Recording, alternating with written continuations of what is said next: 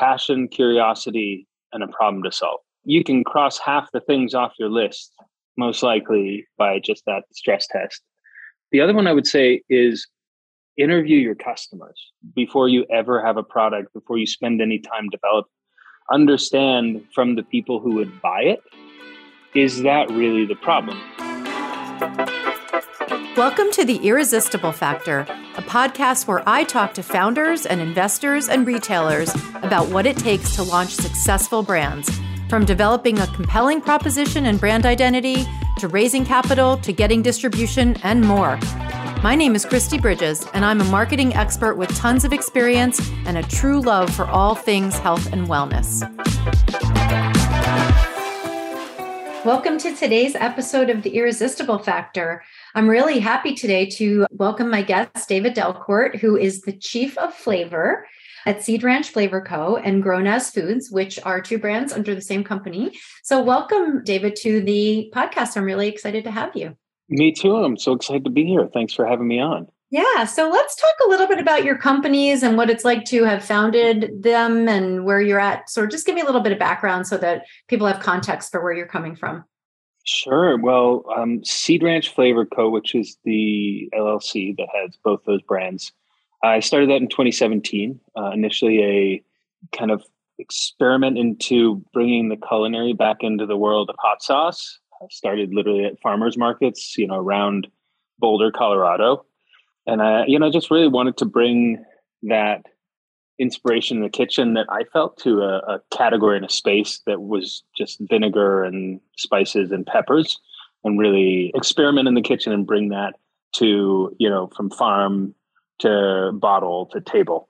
During the pandemic, in fact, I started making a vegan mac and cheese for my now 11 and 7-year-olds who were huge fans of Annie's and other regular mac and cheeses. And at some point, they started really loving Papa's mac and cheese, as they said.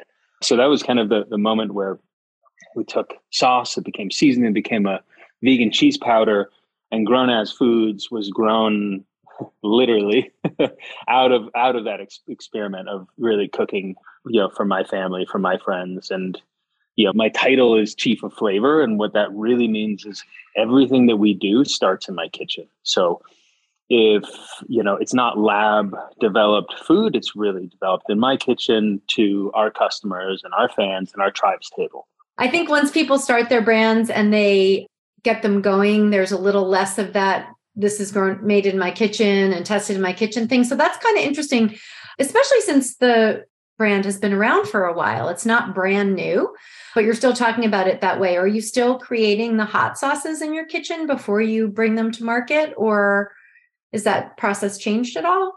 No. In fact, I think if anything, it's become more real that literally the first benchtop versions, we don't sell those obviously, but it all starts with, a blender and ingredients that I can see, touch, smell, taste, and really run by people. Yeah. I think it's easy to forget that, especially when it comes to food, right? It's the lowest common denominator that we share in many ways as humans, is eating together around one table. And so really being able to bring something that delights me and then test it with a small group of people and continue to expand, right, from test batches in my kitchen to test batches with our co-manufacturers. It's so core. And it really gives a soul, I think, and emotion to the food. And we see that when we get to, whether it be at shows or various places, have people, both consumers or buyers or industry folks, taste. It's that aha moment of like, oh, this is not what I expected. This is delight, in every bite, right? It's kind of this everyday magic idea. So you started Seed Ranch and then a second brand under the sort of, I'll say master, but not really master brand, because they seem very different from each other. But did you get to a place with Seed Ranch where you felt like, okay, time for something else? Or did you stumble upon it because of what you mentioned and then decide that it was going to be in addition to your sort of offering? So I've been vegan now for 5 years. And as a company, we have been a vegan company. Now, it's not the hardest thing to make vegan hot sauce. Right. But from our social media to our recipe suggestions to our website, we have always stayed plant-based, 100%. And in that process, I really did want to bring something to the table, 5 plus years vegan is not so long that I don't remember the flavor and the aromas of, the omnivore food, if you will. And I wanted to have something that was really a true, easy, delicious replacement, 1-to-1 for cheese and dairy. That was something we started with, what was called our cheddar craving and spicy queso seasonings under Seed Ranch. And those were the base initially that I used to develop the mac and cheeses. So things like nutritional yeast and tapioca flour and some coconut flour in there and spices and various things that really gave it this pleasing aroma. So it was a drive to provide what I didn't find in the market, which was, initially our first product line is a box mac and cheese, right? So grown as classic and truffle mac and cheeses. I've been searching out there. I couldn't find anything that I wanted to eat, much less my kids wanted to eat. And so that was really the white space and the excitement around it. So stumble upon, no, it was certainly a kind of a slower process than I would say have an idea for a hot sauce that I could develop in a weekend and test in a week and a half and, get to a 5-gallon test batch in 2 to 3 weeks. It was really intentional in terms of finding something that not just plant-based people would eat, but is just delicious food that happens to be plant-based. Mm-hmm, mm-hmm. And you didn't name it Seed Ranch mac and cheese. How come? I love Seed Ranch. And 2017, 2018, 2019, we really started getting going while I was figuring out, is this going to be a brand that I grow? Is this going to be a side project? What piece is this going to play in terms of my personal career as well as a company?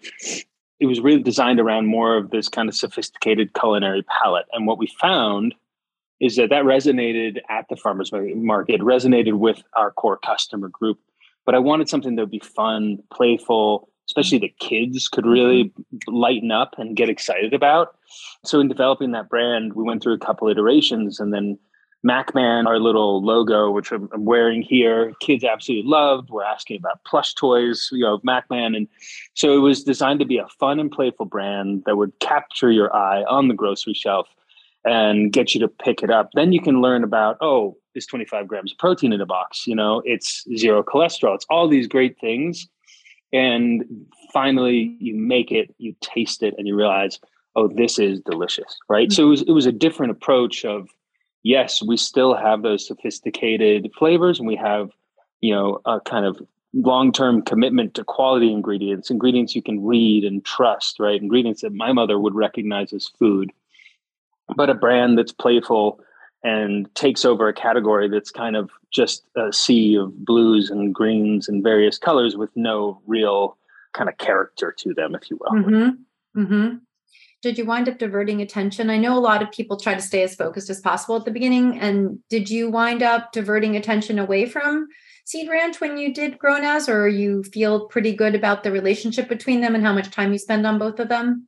That's a really great question. And it's such a hard question as an entrepreneur because we have so many ideas. We have to say no to a lot of them, right? It's about passing on good to get to great. So for the long term of the company, I think it's been a really good focus. I believe, we talked a little bit about this maybe the first time we chatted, but this idea of our biggest constraint as a team, as a small team with, outsourced contractors and, co-manufacturers, things like that, is around time. And it's not just time to do what we need to get done, but it's time for creativity.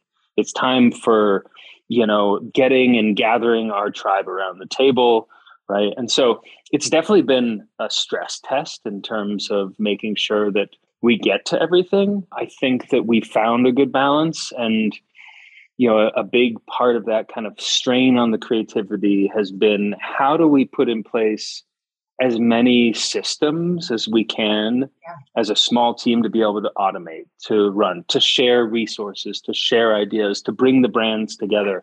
I wouldn't do a third brand immediately. Let's put it that way. Uh-huh. I think they, in this calculated growth kind of phase, right? It's about, all right, hot sauces have been a linear growth.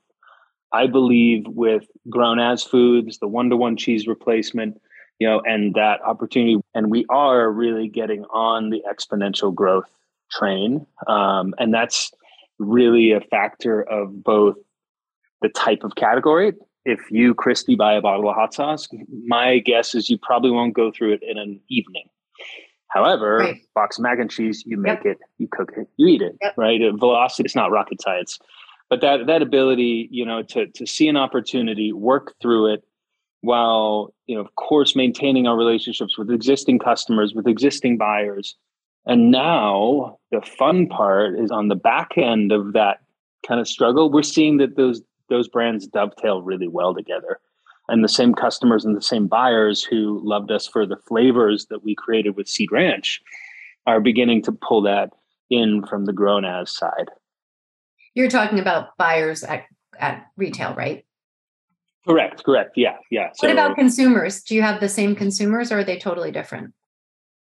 There's definitely a Venn diagram, 100%. Okay. And also, if you think about, our goal has been to create fans as well as consumers. And so, they took a risk on us to try the product in the first place, whether that was at a farmer's market or on the shelf at a King Supers or Whole Foods. They took a risk on us. And now we want to reward them by saying, hey, look, we're here with this new product. You can trust that it's going to taste great. Yeah. Right. Flavor remains the most core of all our values, and then the other nutritional value and ingredient quality and all of those different pieces. Are they the exact same consumer? No. I mean, everyone's got their own look, feel, and we want to meet both customer sets where they are. Yeah. But in the middle, there is a substantial overlap. Interesting. I have a lot of questions for you about that part of it, but I want to just take a step back for a second and talk about you. How did you wind up doing this versus any old job? Like, were you doing something else and then were like, this is my calling? Or tell me how you got here. Were you always an entrepreneur? So I started my first company when I was 22, 23. I was working a consulting job in Boston at the same time. And it was really pure passion that got me going. It was called MakeMeSustainable.com. Sustainability and clean power have been a big part of who I have been and what I care about. That has carried through, at the time when I started Seed Ranch, it was very much food and cooking, and the culinary world was my passionate hobby, not my job, right? And then there's the famous, Twain quote of make your vocation your vacation, right?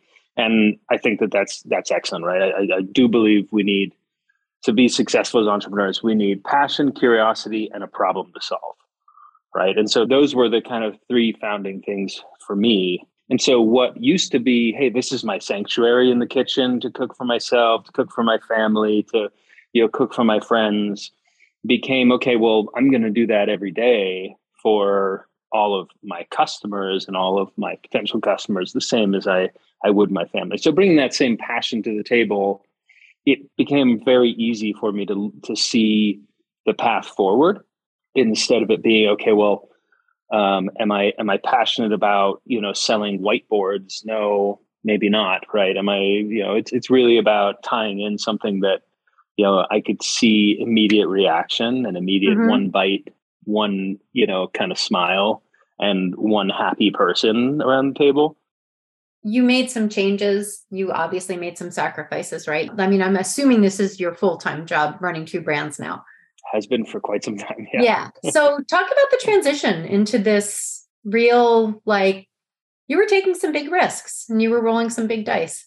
I've founded a number of companies now, and my first company we successfully exited, which was huge and really great for a first-time entrepreneur. My second company, Sieve Energy, was a wonderful concept. I started with a great engineering co-founder, and we built and then ran into some very real, we went from 99% success to 100% failure on a manufacturing run. And almost overnight, the business went away. I wouldn't say, quite. It was a big learn in terms of supply chain. It was a big learn in terms of, maybe thinking, okay, we had one exit, and so I know how to do this now.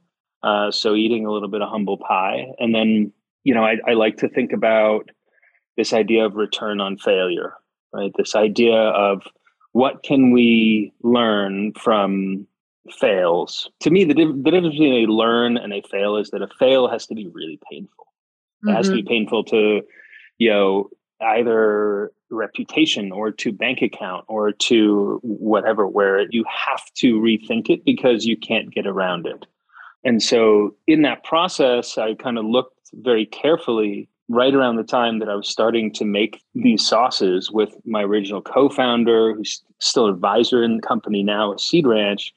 And when I was looking at that and experimenting with it, it was very much in my mind of, okay, how do we make this successful? How do we make this something that, the moment someone tastes, they are delighted with? And in terms of the type of business, it was really interesting for me now to shift into something that was immediately sellable, if you will, for very low capital input. We'll put it that way. But I love the story of the RX bar founders. I think I heard it on the Guy Raz, How I Built This. But, his dad said, well, why don't you just shut the F up and go sell 10,000 bars? And I was like, that's a really good piece of advice if you can do that. Yeah. Right. Some problems are different than others. I've come a long way. And as an entrepreneur, the highs are Everest and the lows are the Grand Canyon. And trying to live a normal life, be there for my boys on the weekends while also knowing, well, heck, this past Saturday and Sunday, I was also in the warehouse because we have pallets going out to, Sprouts and others. And it's been a lesson in work-life balance, a lesson in emotional balance, being able to separate out business emotions from personal emotions and not having that be the only thing that I project out into the world, project out onto my family, my friends, my immediate, community. Yeah. I think emotional balance for an entrepreneur is probably the most important thing you could think about because of what you said, because of how high the highs are and how really low the lows can be.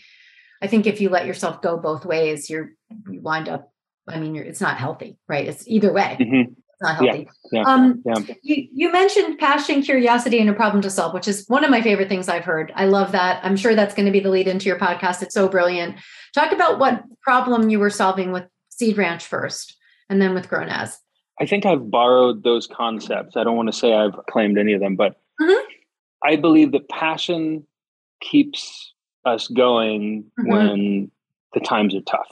Yep. It's what keeps, the soul and the emotional light on, if you will. Curiosity, and I talk internally a lot about Kaizen, this, I think it was a Japanese, it was a CEO of Toyota who gave it with this culture of constant improvement. Yes. That if you're just treading water, you're not moving forward, right? Yep. So the passion and the curiosity really keeps you going through different flavors, different products, different channels, different, various things.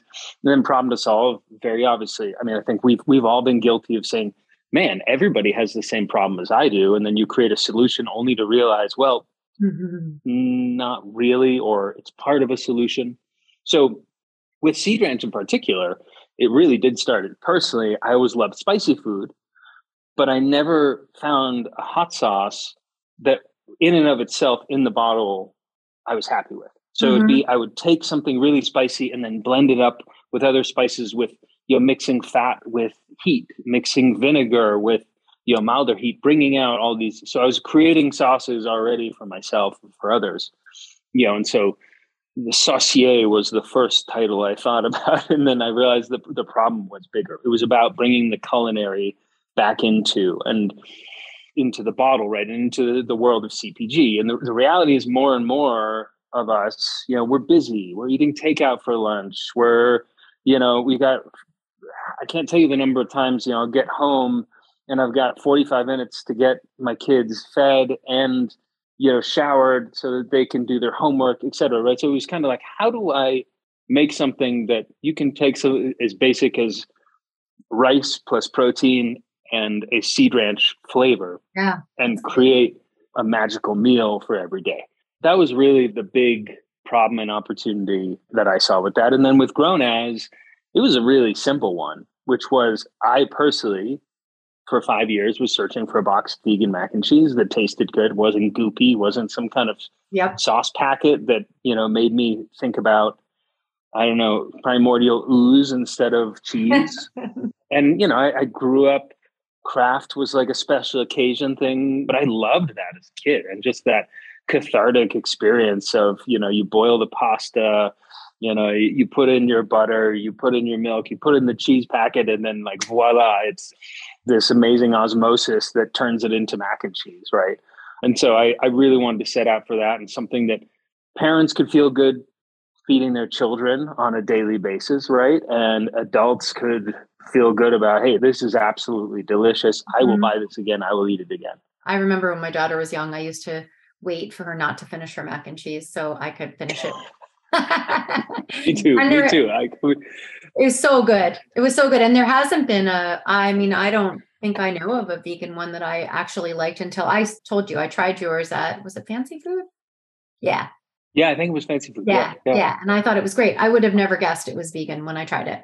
That's amazing. Yeah, that's like the pinnacle of totally. Yeah, there we go. It definitely is, because I think that's the thing that people are exactly what you were experiencing. There really just wasn't a really good vegan one. Are your kids vegan too? No, they are by choice vegetarian. I was briefly still cooking my 11-year-old, who at the time was 7 or 8, like bacon on the weekends, and being like, why am I doing this? But they actually watched the movie Game Changers and loved it, and we're like, okay, but we're still going to eat cheese on our pizza. Yeah. So it's pretty reasonable.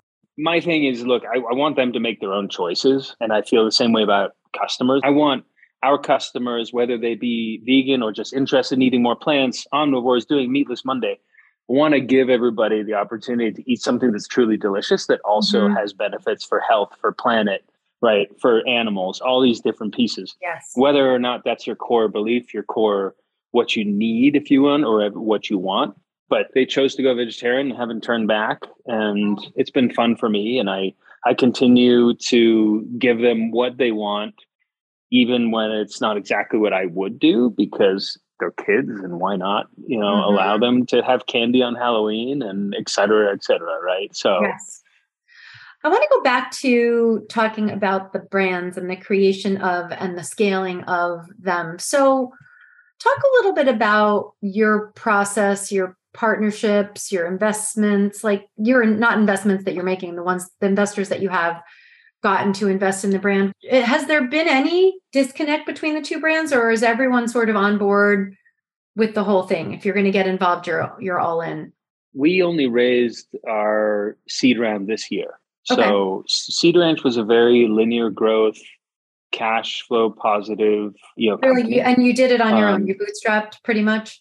Yeah. And when I went out to raise, I was very conscious about the market opportunity. Again, hot sauce is not hard to create. There's probably 60 different hot sauce companies in Colorado alone. Right. There's a lot of competition. With vegan mac and cheese, I knew a couple of things. One, I knew I would need more resources. So obviously, the cash from Seed Ranch was able to support all of our R&D through Grown As Foods, which was tremendous, and we loved it. And then the opportunity, $4.4 billion a year is the mac and cheese market, in this country alone. Kraft sells 1 million+ boxes a day. And, I knew that both in terms of our cash needs as well as the opportunity, that we would need some outside financing. I didn't have the personal balance sheet to help that in any, way, shape, or form that would really move us forward. So it was going out and finding like-minded investors. Now, I will say, like with any round, no matter how good the opportunity, there are disagreements. So there were investors who said no because they were confused about having two brands. I also had investors who said enthusiastically yes, because we love the idea of an existing brand that is going to support the other. The entrepreneurial founder whiplash is very real, as we know, and we'll always hear one thing from one set of investors and 180 degrees the other way from another. I do believe that in going out to raise, I had a very solid sense of where we wanted to go and how we could make sure those two brands dovetailed together and eventually may become one brand down the road. And what the product roadmap looks like there, what the opportunity, the channel strategy. I mentioned calculated growth earlier. It was certainly something that we think about very carefully. And the two ways most businesses can fail, I think, is either not to grow fast enough or to grow too fast, Yes. right? So That's tricky. been front and center. And so in the process of raising, it wasn't, hey, we're going to be in 10,000 doors in 1.5 years and we're going to be out of cash well before that ever happened. It was, hey, we know exactly where we want to go with this, where our customers are and how we can reach them. And then we will go and raise the next round, or we will go and, basically solidify our fundraising around the path and the channels and the strategy that we're taking, not just here's a pool of money, go run and open as many doors as possible. Which is brilliant, because that's one of the things that I've seen brands fail at. Too many doors, too soon, no ability to support the retailers. Exactly. Yeah. I mean, there's nothing worse than losing distribution, actually. I think because you couldn't move through. Yeah. And you said it, support, right? In the same way as we think about building our fans on the customer side, we also want to work with every buyer and every chain, whether it be 2 or 3 stores or 300 stores, right? To support. So it's on shelf, but we want to get it moving off shelf. We want to get people to love us and love where they are finding us. What have been the biggest challenges for you doing this? Is it have anything to do with having 2 brands, or is it just the same kinds of things that everyone faces, getting distribution, keeping distribution, cost of goods, all the things that have been I would break it down onto 2 sides. One is the personal founder team side, and one is the business reality side. On the business reality side, I will say the last 12 to 18 months with supply chain have been incredibly challenging. We saw a doubling of costs from bottles to caps to shrink pans. Labels have gone up. Red onion, which was previously incredibly available, went to be one of the most expensive ingredients we use. And I'm like, well, it's red onion. It's everywhere, right? But between COVID, supply chain, and a bad crop, crazy. The other side, in terms of the personal side and the team side, and I say team very much like we're the size where we're kind of a family, right? Where I think as you get larger, you really do have to think about a company as a team, right butt, right seat. Is this the right fit? At this stage, it's about managing my own personal emotions and kind of excitement and, trying to move as fast as we can while also doing it in a way that is sustainable for a team. Yeah. And then time, and that time piece with the creativity piece and the ability to kind of walk our customers through the entire journey from discovery to delight to infatuation, if you will. That has certainly been a strain on our resources by having 2 brands, because it does mean, especially the early stages, we're slowly introducing grown as foods to our Seed Ranch customer base. It's a little more established. The investment made, however, on that side, I think has paid dividends in the sense that it's forced us to really understand each of our customers, create those customer personas internally so we know who we're talking to and where they are, where they shop, what types of foods they like to eat, et cetera. And so the biggest challenge, again, time and creativity to tell our story and sit around the table with our customers and go from customer to fan to tribe that really, really loves us.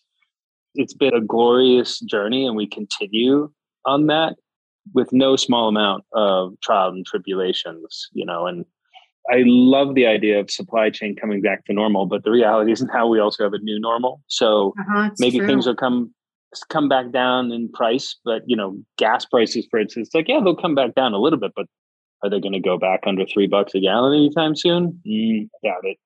I think that the new normal is everything's going to change all the time. That's what it feels like to me.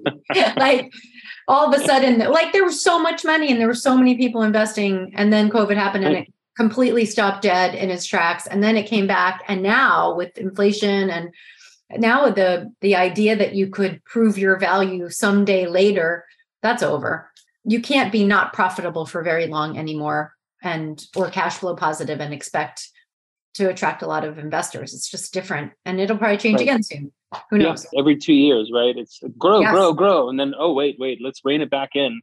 Let's be cash flow. Okay. Grow. Okay. Let's, and with each investor, each fund, it's at a different cycle. And the nuanced part of fundraising that most entrepreneurs, myself included, you don't understand until you're in the room, until you you have no idea. had 25 meetings and you suddenly realize, oh, there's been a paradigm shift and I've got to adapt to the new normal. I like to talk about sustainability within reach, meaning, okay, let's grow and grow fast, but have the ability, plan A, B, C, D, to rein it back in to a certain, amount and be sustainable and weather those storms. Now, best laid plans, again, some things, you never expect the Spanish Inquisition, as, Monty Python says, but it is about, all right, how do we make sure we're never too far out over our skis so that we're just tumbling down the mountain? Yep.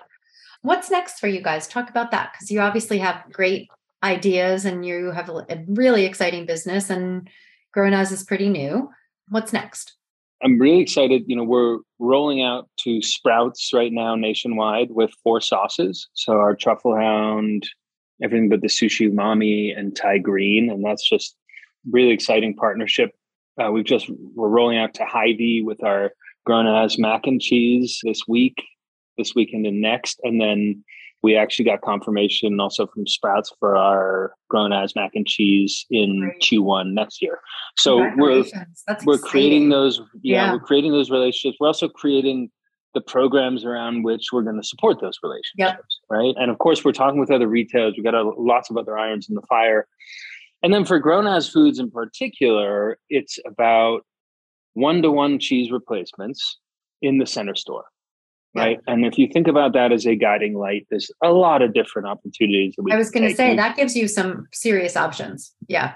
Seed Ranch hot sauce, not great in the food service world, but again, same as on the shelf in restaurants, it's been very rare for me to find restaurants that do cheese sauce or cheese flavor well. So Grown As, we're really experimenting and really pushing into the food service side to allow everything from, cheesy fries to mac and cheese to dipping sauces to, more fine dining applications too, but experimenting with that back of house. And, that's really important for us because it's been shown over the last few years, a lot of people's first experience with plant-based proteins and plant-based meat alternatives have been in the food service world.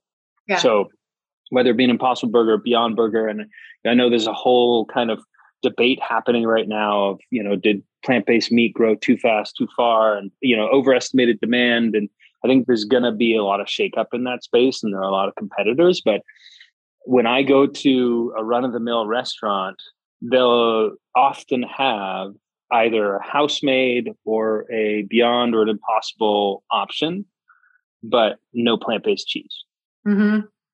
It's a really nice opportunity. And by the way, there's 50 million Americans who are lactose intolerant. So beyond plant-based as a lifestyle or vegan as a lifestyle, there's a lot of health reasons, whether it be lactose intolerance, heart healthy, low cholesterol diets, diabetes, all of these things play in.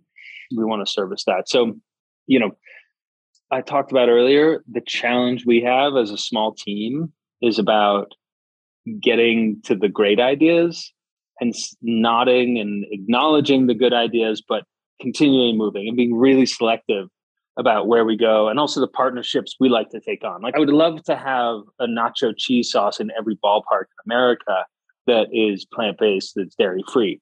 Walk before we run, right? And kind of move down that direction. How do you know the difference between a good idea and a great idea? Oh, man, it's a hard one, question. But you said it. Oh, it's a hard one. No. Somebody recently asked me, it was the CEO, the president of Escoffier cooking schools. So they have 2 physical cooking schools, but also 10,000 plus online students. And they train an immense amount. They do an amazing job of training, the next generations of cooks. Yep. And he asked me, what is the perfect dish? And what I told him was, to me, the perfect dish, it depends on the situation, because if you're feeding a table full of kids or a table full of adults, very different. But the perfect dish is one that a year later, everyone around that table still remembers. Yep. Right. So if I think about a good idea to a great idea, a good idea to me is one that people around you, people are like, okay, all right. Yeah, I'd enjoy that. Okay. A great idea is one that has people signing up and wanting to be your next taste tester. A great idea is one that you can see so much white space that it's blinding, right? Where you've got, okay, this is good in how many different ways? It's kind of like the idea of an offer so good that you can't refuse it, or you'd feel stupid refusing it, right? I do firmly believe in kind of trusting your gut as an entrepreneur to the extent that you trust your gut until you test it, right? If you trust it to the end of time, well, sometimes you get back to that. You created a solution for a problem that doesn't exist. We hear no, or I'm not sure, or what about, have you considered, so many different times that I have two ears and one mouth. I'll listen. I will. And then I'll test my own kind of, gut reaction, my own hypothesis, right? Yeah, that's smart. You've been so generous with your time, but I want to ask you one more thing before I let you go. Sure. Advice for up and coming entrepreneurs. They're starting brands. They're not sure what to do. They're not sure what everything means. What would you tell them? What are the 2 or 3 things you wish that someone had told you earlier that maybe someone did tell you early on? So the first 3 would be passion, curiosity, and a problem to solve. You can cross half the things off your list, most likely by just that stress test. The other one I would say is interview your customers before you ever have a product, before you spend any time developing. Understand from the people who would buy it, is that really the problem? And a lot of the time, it's not that there's no problem. It's that the problem of, I really needed to mix white and black to get gray that you're thinking about is, well, no, I actually need the colors of the rainbow all the time, right? Mm-hmm. It's nuance. So I think that's a really big one. And then the last one, I really like to throw this one out there, but is start a Roth IRA, because you're going to thank me later. Talk about that. If you spend your life in corporate America, some way, shape, or form, you have your 401k, all that, and as an entrepreneur, time flies by. So we learn, and the media likes to talk about the successes or the massive failures. Yep. The in-between is very rarely covered, right? So it's kind of about, okay, you still have to watch out for yourself as an entrepreneur, for your family, that if you can go out and sell 10,000 bars before you think about the fundraising. And I know that's easier said than done. But for me, I'm about to turn 40 next year, and that's my single best investment that I've made over the last 12 years. Not because I made great choices, but because I did it and then I forgot about it. And I look back on it, I was like, oh, that's really nice, because I don't have an employer match 401k. I don't have, and most people who will invest in your business are not going to want to see you paying yourself, $150,000 a year right out of the gates. No, we're looking for the big next thing, and there's a lot of risk involved with that. So mitigate it as best you can. That's great. That you're the first person who's ever said that. I love when something comes up that's never come up, because sometimes you wonder if there are new things to talk about, and there always are. But that's a really interesting one, because that's not about the business. That's about making sure you're taken care of regardless. Yeah. And it's, we forget about the human factor often, right? We forget about the fact that founders are human, from the most successful to the least successful, but you got to keep moving.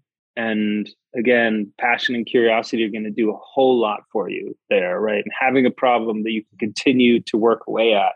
But there's so much other good advice that I have heard or learned, and, everything from including know your non-negotiables. I think that's really important for a lot of folks, is people are going to ask you to do things that maybe you don't feel comfortable doing. And if you have black and white non-negotiables, great. For me, one is my family, right? Like my boys, I'm a, single dad half the time. And when they're with me, I'm really, really picky about anything that I agree to do. And if somebody wants to book a meeting with me at 5, 99% of the time, the answer is no, because I know that I'm not going to get any of that time back. Yeah. And I want them to remember. And, they're down here with me a lot of time at the warehouse. They're playing in amongst the pallets. They're helping me pack boxes from time to time. And I think all that is great. Yeah. It's fantastic. It's character building. They have a good time. but not going to sacrifice any of their activities or any of their joy just because, okay, I've got to make the next deadline. I've got to make the next thing, right? Yeah. That's really good advice too. Anything else before we wrap up that you want to talk about? I mean, your story is amazing and I'm definitely following along because I want to see where you guys wind up. And I really love both of the things that you talked about so much. So I'm really happy for you, but anything else you want to share before we end? I always love to hear from customers, from potential customers, from buyers in terms of, whether it be the macro side, the micro side. Hey, I think we will get reviews all the time, one after the other. One says, oh, it's too spicy. The next one says it's not spicy enough. So that human connection, whether it be reaching out through LinkedIn, whether it be, emailing, I'm Delcourt at seedranchflavor.com. Very happy. I love to hear from people. I love to hear, what they like, what they don't like. I'm not always going to take that into account in my next sauce or my next product, but it's the human connection and building that fan base and building the tribe, that really keeps us going as a team. And so, please follow along, and any type of your own learns, your own fails, your own returns on failure. That's a big one for me, to try and see ahead of time, what are the watch outs and how do we get in front of our own, blinders. Yeah, great. Well, that's great. I mean, that's great advice. I'm sure you'll get some emails because you offered it up. So I would be surprised if someone didn't take you up on that, but that's really cool. And I'll put that in my blog post as well. Cool. Excellent. Well, thank you, David, so much for your time, for your patience. I know this one took a long time to get right. So I really, really appreciate it so much. No, thank you. Thanks for having me on. It's been such a pleasure. So much fun. Absolutely. Thank you. Thank you for listening to The Irresistible Factor. I'm Kristi Bridges, and I can't wait to see you next Wednesday.